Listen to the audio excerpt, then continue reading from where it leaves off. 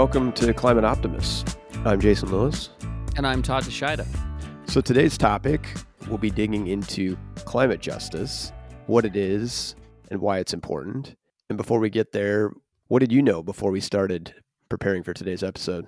Well, probably not as much as I should have. I knew basic things from doing reading. And if you're looking at climate issues these days, I feel like climate justice is something that I see people talking about more, and I see more articles about it.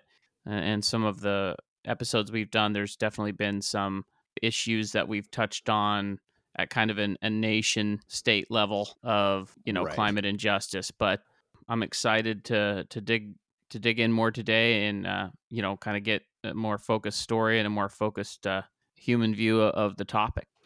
Similar to you, I was familiar with, what climate justice is at a basic level, kind of where the term came from, but I don't think I fully appreciated all the different facets of it. Your point about, nation states being impacted differently. I mean, it isn't just something that's, kind of narrowly focused. There are all sorts of inequities when you talk about climate justice hitting different types of, geographic regions, different people, et cetera. And we'll get into that a little bit. Right. It definitely makes it a bigger topic than you can sort of squeeze into to one episode. Oh, for sure. So before we go there, wanted to highlight this week's reason for hope, which is the Biden administration has invoked the Defense Production Act to help boost battery production. And at a basic level, the focus here is getting companies to develop a domestic supply chain, focused on raw materials that are needed for lithium-ion batteries, stuff like, lithium, nickel, and other, precious metals. Right. As of today, there's only one operational lithium mine in the U.S. in Nevada. And while there's a lot of other sites that are being looked at, there's clearly a constraint in terms of being able to produce batteries. And batteries are critical both to, obviously, the electric vehicles that, folks are buying more and more, and as well as having batteries to address the variability of wind and solar. We've talked about it before, but if wind and solar are going to become our primary energy source, right, renewables in general, we've got to have batteries to help backstop them. So it's definitely a critical supply constraint. And yeah, I was excited to see that he's taken that step. Yeah, it kind of leads me to a question about possible pushback from, the environmental groups on this, where you kind of, it's going to be interesting to see where you kind of have the climate groups that are, championing this effort, and then possibly the environmental groups who are normally mostly on the same page, possibly pushing back against, these mines going in anywhere in the U.S. Well, I think it's a good question. And I think the reality is there's already pushback. Sure. But yeah, I mean, at a certain point, folks need to be able to zoom out and look at the big picture, because while, mines can certainly have adverse impacts if they're not done responsibly, we've got a huge crisis in front of us that could have catastrophic impacts for everybody. And so, at a certain point, you got to look at what's the lesser of the evils, and right, accept the reality that, we as humans have a footprint, and we're going to have a footprint. Yeah, there's going to be impact no matter what you do. Hopefully by having them in the U.S., you're doing a better service to the planet than maybe in some, other country where they're really not worrying about that too much, and they're kind of just trying to crank stuff out. I agree. I think that while our environmental laws aren't perfect, yeah, to your point, I mean, there are countries that have very, very lax laws. So having them here and having them under more scrutiny is a good thing. Yeah, I would hope so.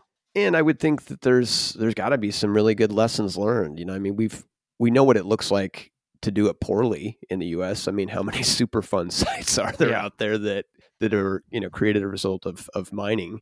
So hopefully we've learned our lesson. And while I think environmental groups need to be keeping the big picture in mind, that's not to say they shouldn't be calling for, sideboards and providing additional oversight. So I think that's good. I just think you can't say at the one hand we've got a climate crisis that we need to deal with, but then you're not going to be supportive of the solutions that we need to address the crisis. Right. Yeah. Agreed.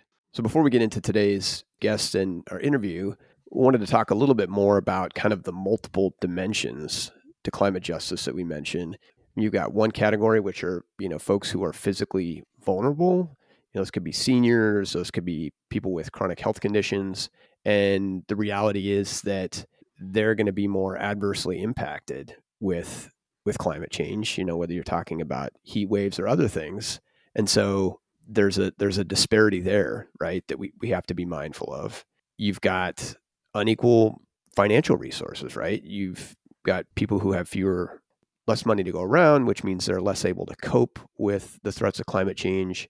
In the US, you can certainly see that with like after a forest fire or a flood, obviously devastating to anybody who goes through that. But if you're somebody who has, more financial means, it's going to be much easier to get through that to the other side. And then you talked about this already, but then, the fact is there are national differences, and, we've got nations that are going to be impacted very differently, like island nations where sea level rise could literally wipe out entire countries. You've got hot areas that are barely inhabitable now. Right. And as climate change worsens, may no longer be. And then there's this unfortunate reality where we have kind of the wealthy countries that have done all the polluting and benefited from, the energy that fossil fuels have provided. And those countries are much better positioned than the countries that have contributed very little when it comes to climate change. Yeah. And then I think sort of the fourth category are racial disparities. So, in the US, you've got minority populations that have historically been located in areas that are more prone to floods and experience higher pollution. And now you're going to accelerate a lot of those impacts. So it's complicated, right? I mean, the reality is there's multiple dimensions to this. Yeah, for sure. So our guest today is Senator Lew Frederick. Lew is an Oregon state senator for District 22, which covers parts of North and Northeast Portland. He was the Senate Majority Whip in the most recent session, has been serving in the legislature since 2009. And when he's not in session, he works as a strategic communications consultant. He's served on numerous boards, including the State Board of Education, the Oregon Museum of Science and Industry, the Oregon Shakespeare Festival. He's also a PhD candidate at Portland State University.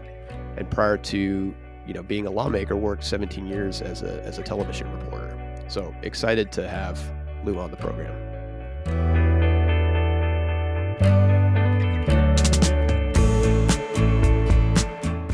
Well, Senator Frederick, welcome to Climate Optimists.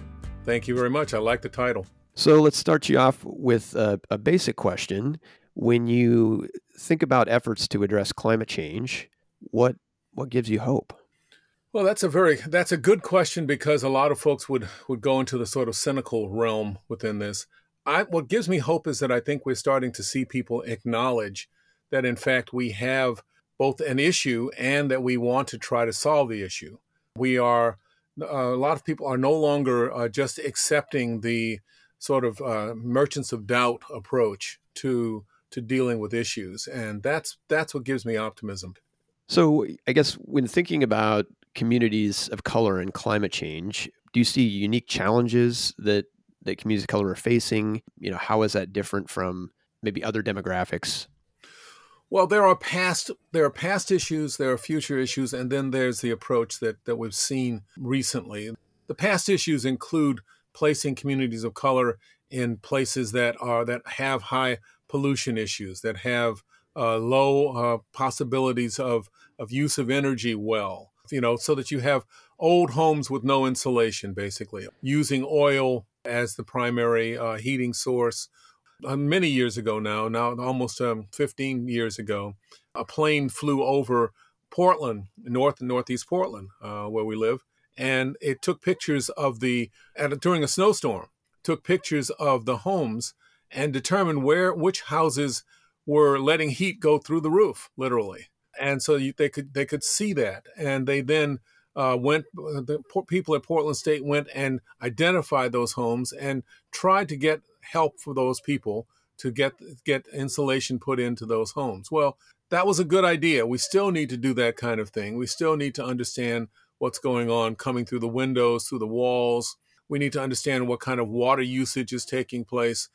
We need to have a good sense of the electricity usage as well. We have those issues. We have issues regarding asthma in the neighborhood. That's been a clear situation with diesel fumes. So we're starting to finally address some of those issues, both with the use of electric vehicles and with getting engines that can actually burn it a lot better so that we don't have to worry about that. So we have a lot of things that people are working on. For communities of color, the approach has been, in the past, let's get some people who are early acceptors to go and buy expensive devices or something like that, and everyone will then supposedly follow along and do that kind of thing. We need to, Right. we've slowly gotten away from that to some extent, but we still have that as a model that people want to take, and we need to address that and let the communities of color, low-income communities, understand that they can do better. But the issue is really, how do we provide the resources for folks to actually use the new approaches to dealing with environmental issues, as well as giving people options that are viable and understand what's going on. There's another issue, though, that I think we really do need to deal with as well, and it's something that environmental community has been struggling with for some time, whether they knew it or not. They were struggling with it. It's paternalism. One of the biggest issues that I run into is folks saying, well, we know just how you should be living. You shouldn't be using this particular product, or you shouldn't be doing this or that, because you should be walking to the store rather than driving to the store. Those kinds of things, or a particular kind of food, or things like that. The paternalism is a real serious issue because, frankly, many of the minority communities and low-income communities are doing the best they can. Sure. This is they're trying to get by. If you don't provide inexpensive things to do, they're going to use what they can to get what they need to have for their homes and for their families. Yeah, that's got to be frustrating. I mean, I don't think anybody likes to have somebody come in and tell them how they need to live their life, or the way that they're living their life could be better. And it sounds like, too, if I'm hearing you, there's climate change, and the impacts of climate change are just coming, right? We're just starting to see, more heat waves and wildfires and flooding, and that underserved communities, struggling communities, were already in a bad place to begin with. They already were next to historical pollution sources and so forth. So they're starting out, with the deck stacked against them, going into a situation where, all these types of impacts are going to be more frequent and severe. Well, I think you're right there. But the other thing is to try to find out what it is these communities actually need. One of the basic things is jobs. And there are jobs available setting up charging stations, not only charging stations that are commercial charging stations, but residential charging stations, putting on solar panels. You can do a lot of those things with relatively little initial education or training, but you can then take that training and that education and to another step, creating your own businesses to have those jobs available so that you are able to afford other things and not be stuck. We need to be thinking about, what is it that, asking the folks who are in those situations, what is it that you need, rather than telling them what they need. Right. That's the difference. And I think we can do that, but we have to come forward with a statement that says, we aren't outreaching to you. You're one of us. You're part of our community. You're here. What is it that you need that we can help with? What is that you have that you can help us with? So it sounds like the best first step in many ways we can be making is, approaching disadvantaged communities that are going to be more heavily impacted, and just starting with listening, right? Rather than coming in with prescriptive solutions. Absolutely. I think the listening is going to be a key. Now, there are now people who have stepped forward from those communities. There is a Environmental Professionals of Color group in Portland that regularly meets, passes along job possibilities, passes along information about recent grants, other information about different places in Boston or Atlanta or Chicago that are doing certain things, and they try to bring some of those ideas to Portland.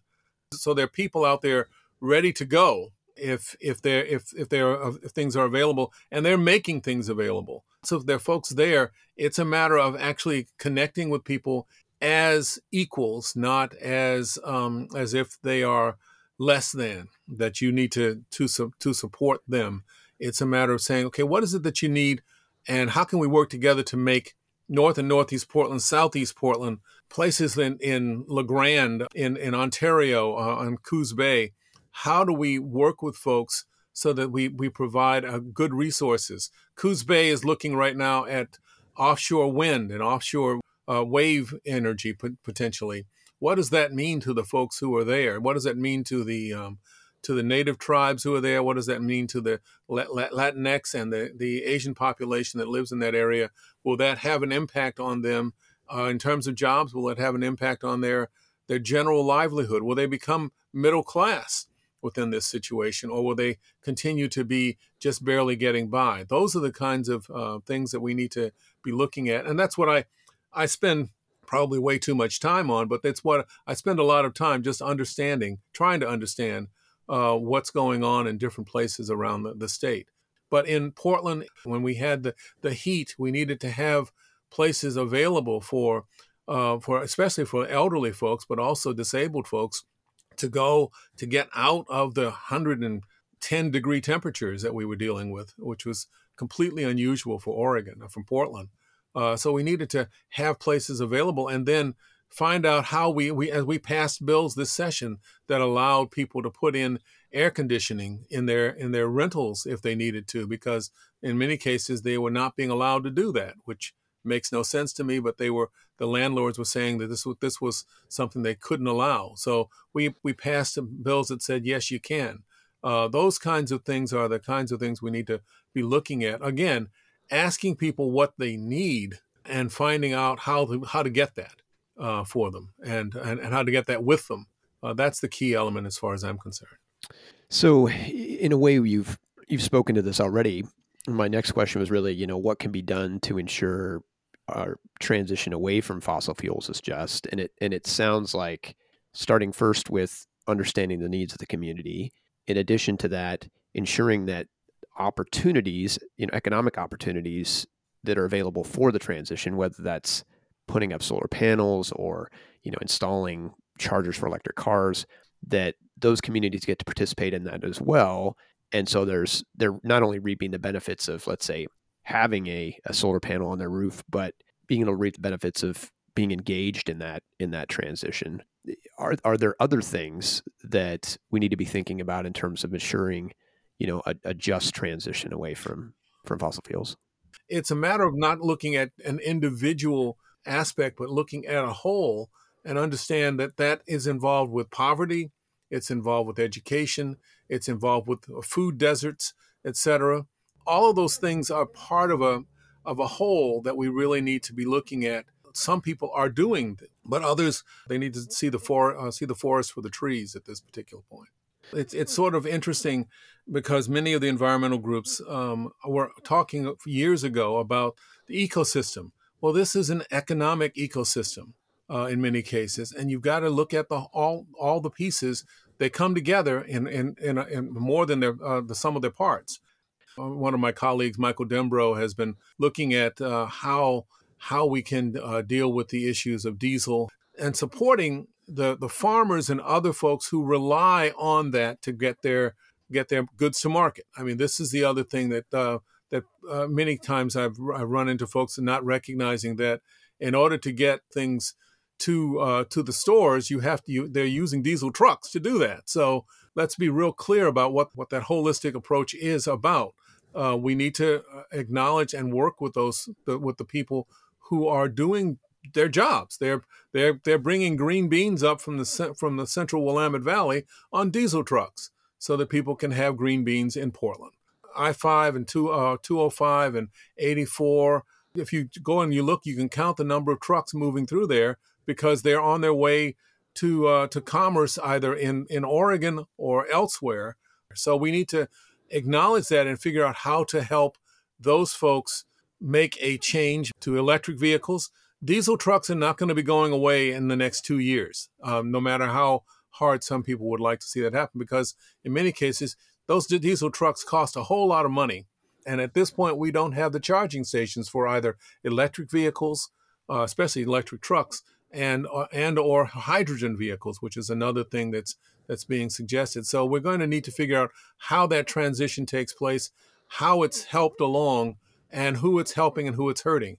We had a long conversation in the Transportation Committee this last session regarding biodiesel and just whether it was effective, whether it created problems for the engines that it was being used in. Those kinds of things need to be addressed. But there are lots of policies like that constantly coming up. But we need to both look at the individual policies, the individual issues, as well as the holistic approach, the comprehensive approach, the ecosystem. So, if I'm hearing you correctly, it starting at the back end and really looking at what are the outcomes that we want for everybody in our community, and then backing into the policy solutions that support that. I try to look at what is this particular policy, who is this particular policy helping, who is it hurting, and to what extent, and how do we address those issues so that no one is left out in terms of support and helping. That's how I try to look at it. Not always successful, but that's my goal within my approach to many of these issues.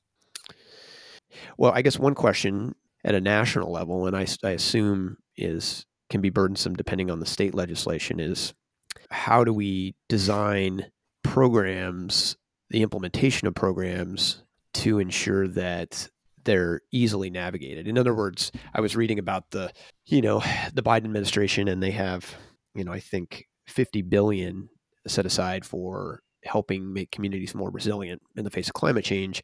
But the worry is, of course, that that's going to end up going to all the wealthy communities that have the resources to navigate the process. So, absolutely a fair question, and it's one of those things we run into not just with climate change, but we run into it with education, with economic development. We run into it with housing. Who knows how to write a grant so that you can get the money for something like that? That right. is absolutely one of the biggest issues that we struggle with, and it's a matter of then looking at who's actually getting the money. We did that with the American Recovery Act money that came in.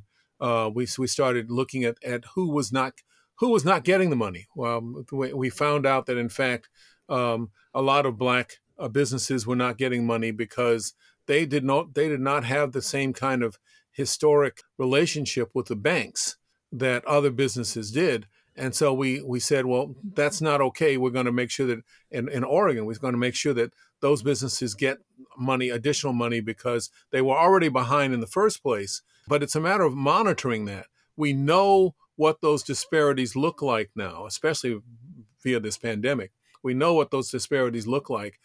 Tracking where the money goes and who is not getting the money, who's not getting the support. It's going to take a while. It's not going to happen overnight, but it is now more transparent than it has been over the last few decades. So I'm encouraged by that. That's one thing. There's another thing. There are folks who use distraction as a way to make sure that nothing gets done, and we need to acknowledge that that's what's going on. I'm sure you've read. Have you read the Merchants of Doubt? Have you seen that book? I'm familiar. I have not, unfortunately. It's on my long list of to reads. So, well, you can read it. There's also a pretty good movie about it. But put simply, it is set up to try to find a way to both distract and to bring disinformation forward. You get confused. Okay, who's telling me the truth here? The classic example, of course, is the whole tobacco industry, where the tobacco industry knew for decades that they were selling and promoting a deadly product, but they kept saying, well, we have some scientists who say it's not, even though they knew it was not true. That's the classic. But we've had that take place with climate change. Exactly the same kind of thing. That's a distraction. That's the kind of distraction that I'm talking about. So we need to be able to watch for that and make sure that that doesn't happen. And that really comes back to another issue for me, and that is understanding what science is about. What science itself is about is something that we've gotten away from. And a lot of that is because we decided to take on a particular approach to education that said that science was simply regurgitating facts and not understanding that it is in fact a process. It is in fact something that people look at and they are able to develop hypotheses and test them and work through and understand that there always is going to be someone who's going to disagree with it, but that doesn't mean that they are actually their generation's Galileo. I'm going to be speaking shortly in a couple of weeks at a conference for science communicators, science journalists, because we no longer have as many as we once did. So understanding that in terms of science, understanding how media is presents science is going to be an important factor as well. So those are a couple of things that come to mind for me. Identifying distraction and understanding how we approach the issues of science and how we can use that in a way that's going to be effective, again, for all of us. Given that, and I certainly, when you talk about the disinformation side of things, I've seen obviously reoccurring disinformation when it comes to climate science. Do you feel like in sort of where we are today that disadvantaged communities of color, that they have a robust understanding that they're getting the information they need to understand sort of what's coming with climate change and how best to prepare for that? I don't think that anyone really has that kind of information at this particular point. I mean, and that's the folks, even the folks who are believe that they are very much up to date on that. Everyone's got to recognize that there's still a lot more to be learned, but it is basically humbling yourself to say we don't have all the information right now. Let's find out what it is we do know and use that to make the best decision that we can at this point, recognizing that it's not going to be the final decision, but it is a point in time that we can begin to think about decisions. That's the kind of approach that I think we need to see right now, in my view. So with our podcast, we try to focus on giving opportunities for each of us to advocate and to help move climate solutions along. I guess as we think about, climate justice and how to make this transition away from fossil fuels a just one, are there things that we as individuals, can be doing to help with that? I think that there are, and I'm going to go into a political state in some ways here. The fact is, we will be having a primary in May for a number of legislative elected seats: city council, county commissioner, metro, and state legislators, and governor, and others. We have all of those things taking place. It's going to be a good idea for you to know who is running, what their ideas are, and how they work well with others who have similar ideas. The whole scorched earth approach to elections should be discarded at some point, but we do need to figure out how we work together, how we govern, because governing is a different thing. Making sure that you understand who is out there, how they look at the issues in terms of governing, how they're able to work with people, even when they disagree, is going to be important, because that's the only way we're going to get something effectively done. We can continue the battles, or we can decide to get some things effectively done. And I think we've started to see some people become effective on things, and that's the key. So understanding who's out there. If you want to take the next step, of course, is to try to officially work with some of the people who are running for office, and see if you can help them as they're getting information from the general public about what needs to be done and how they can gain support. Those are individual issues that you can use. If at the least, if you can give support either financially or by way of being on Zoom calls or whatever with people, that makes a difference as well. Well, we're definitely all about political engagement here at Climate Optimists. So great to hear you advocate for that. Well, Lou, thanks for taking the time to talk with us about, climate change and the sort of the historical disadvantages communities of color have had and kind of what they're facing as we enter an era when climate impacts are going to become, unfortunately more severe. Thank you very much. Thanks for inviting me. I appreciate the chance to talk.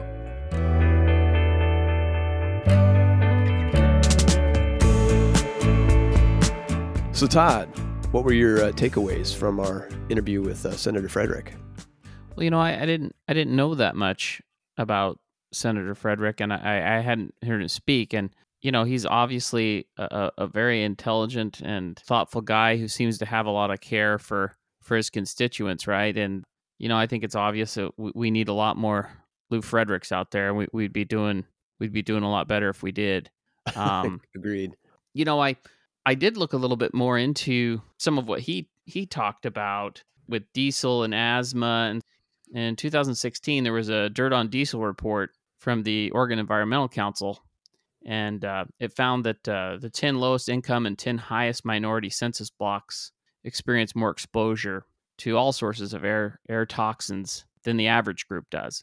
And in Multnomah County specifically, the census tracts with a higher average of Black, African American, and Asian Pacific Islander and Latino residents have 2 to 3 times more exposure to diesel particulate matter than census tracts with 90% or more non-Latino white populations. So there's obvious disparity there, right? That Lou was talking about. Another thing I remember hearing about this a couple years ago, and that was kind of the heat island idea, which is a problem all across the nation.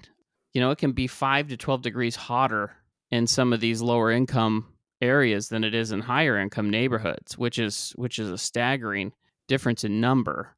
And it's obviously probably not something that was consciously done, but gets back to these problems that I think Senator Frederick was trying to talk about. These are the results of years and years of discriminatory practices. What happens is there's fewer trees, parks, there's more asphalt exposed to the sun, and it causes these heat islands. And other than that, just he's also kind of a man after my own heart. I read his bio, and he's got actor and ranch hand in there, which is very similar to my background. I've dabbled a little bit in the Portland theater, and it would be cool to talk to him. Where I feel like we're kind of bosom buddies, and I've never even spoken to the guy. Yeah, sounds like you guys would have a little bit to chat about. Yeah, well, it's a small world, he mentioned LeGrand in Ontario. We don't even know him. We didn't queue him up for that, by the way. I was born and raised in Ontario. I went to school in LeGrand. It was just, I thought it was very interesting that those were the two cities he happened to mention. I hadn't even thought about it until you just mentioned that. But, and of course our listeners are going, wow, where's LeGrand in Ontario? But, Google it.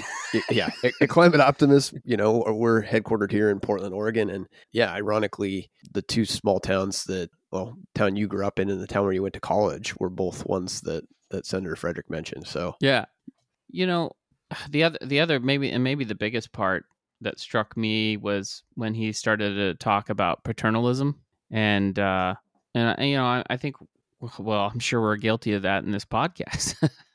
Right? I mean, we're pretty good at preaching. Yeah. I mean, it's easy to just sit there and say, well, this is what you ought to be doing. But I really liked his approach of saying, what do you need? It's like, it's hard to think about buying electric cars when you got lead in the water and all this stuff that nobody can seem to fix, right? So, right. If you don't have the basics to begin with, why are you going to be concerned about riding your bike to get your groceries, It's crazy. So I'm wondering, as you talk about the paternalism and asking people what they need and instead of telling them, maybe that's something Chelsea would appreciate in your relationship. Oh, I'm sure. Have you guys been talking or what?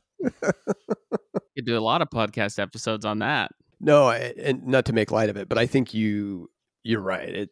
Before we sort of step into kind of like solution mode and how are we going to move through this crisis, you really got to start to sit down to understand where a person is. You got to meet them where they are. Segue to another good point that I think he made, which is let's focus on creating economic opportunity for these disadvantaged communities, because that leads to all sorts of other benefits, right? Like if I have the chance to participate in the clean energy transition by helping weatherize homes or installing solar panels or putting in charging stations. Yeah. Not only am I getting, income that enables me to potentially leverage those same things myself in my own home, but that's no longer top of the pile in terms of what I'm worried about, right? So it seems to me that getting disadvantaged communities involved in this transition that we have to make and making sure that they reap the benefits is going to be essential. Yeah, I agree.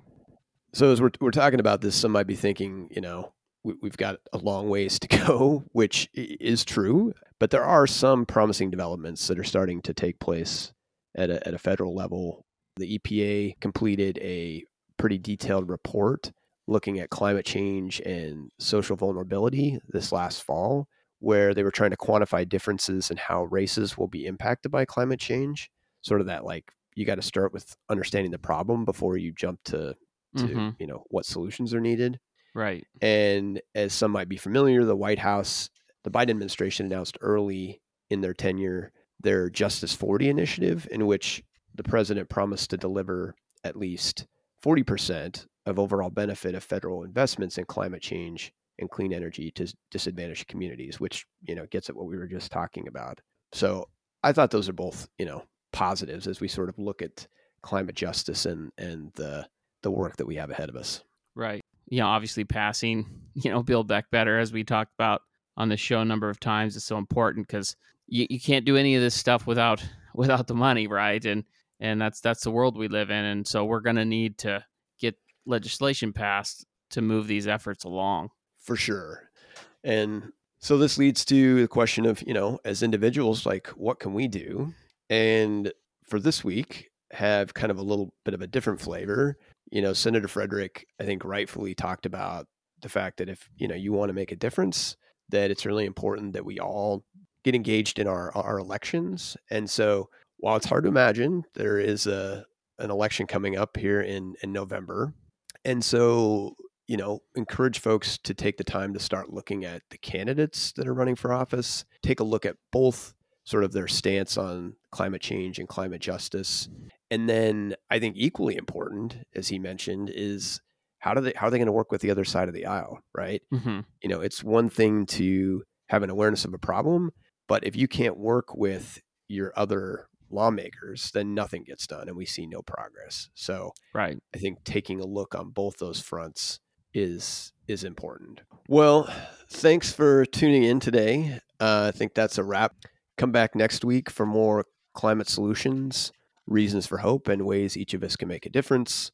Climate Optimists is made possible by Climate Stewards Collective. You can find us on the web at climateoptimists.co, and don't forget to check us out on social at Climate Optimists Podcast.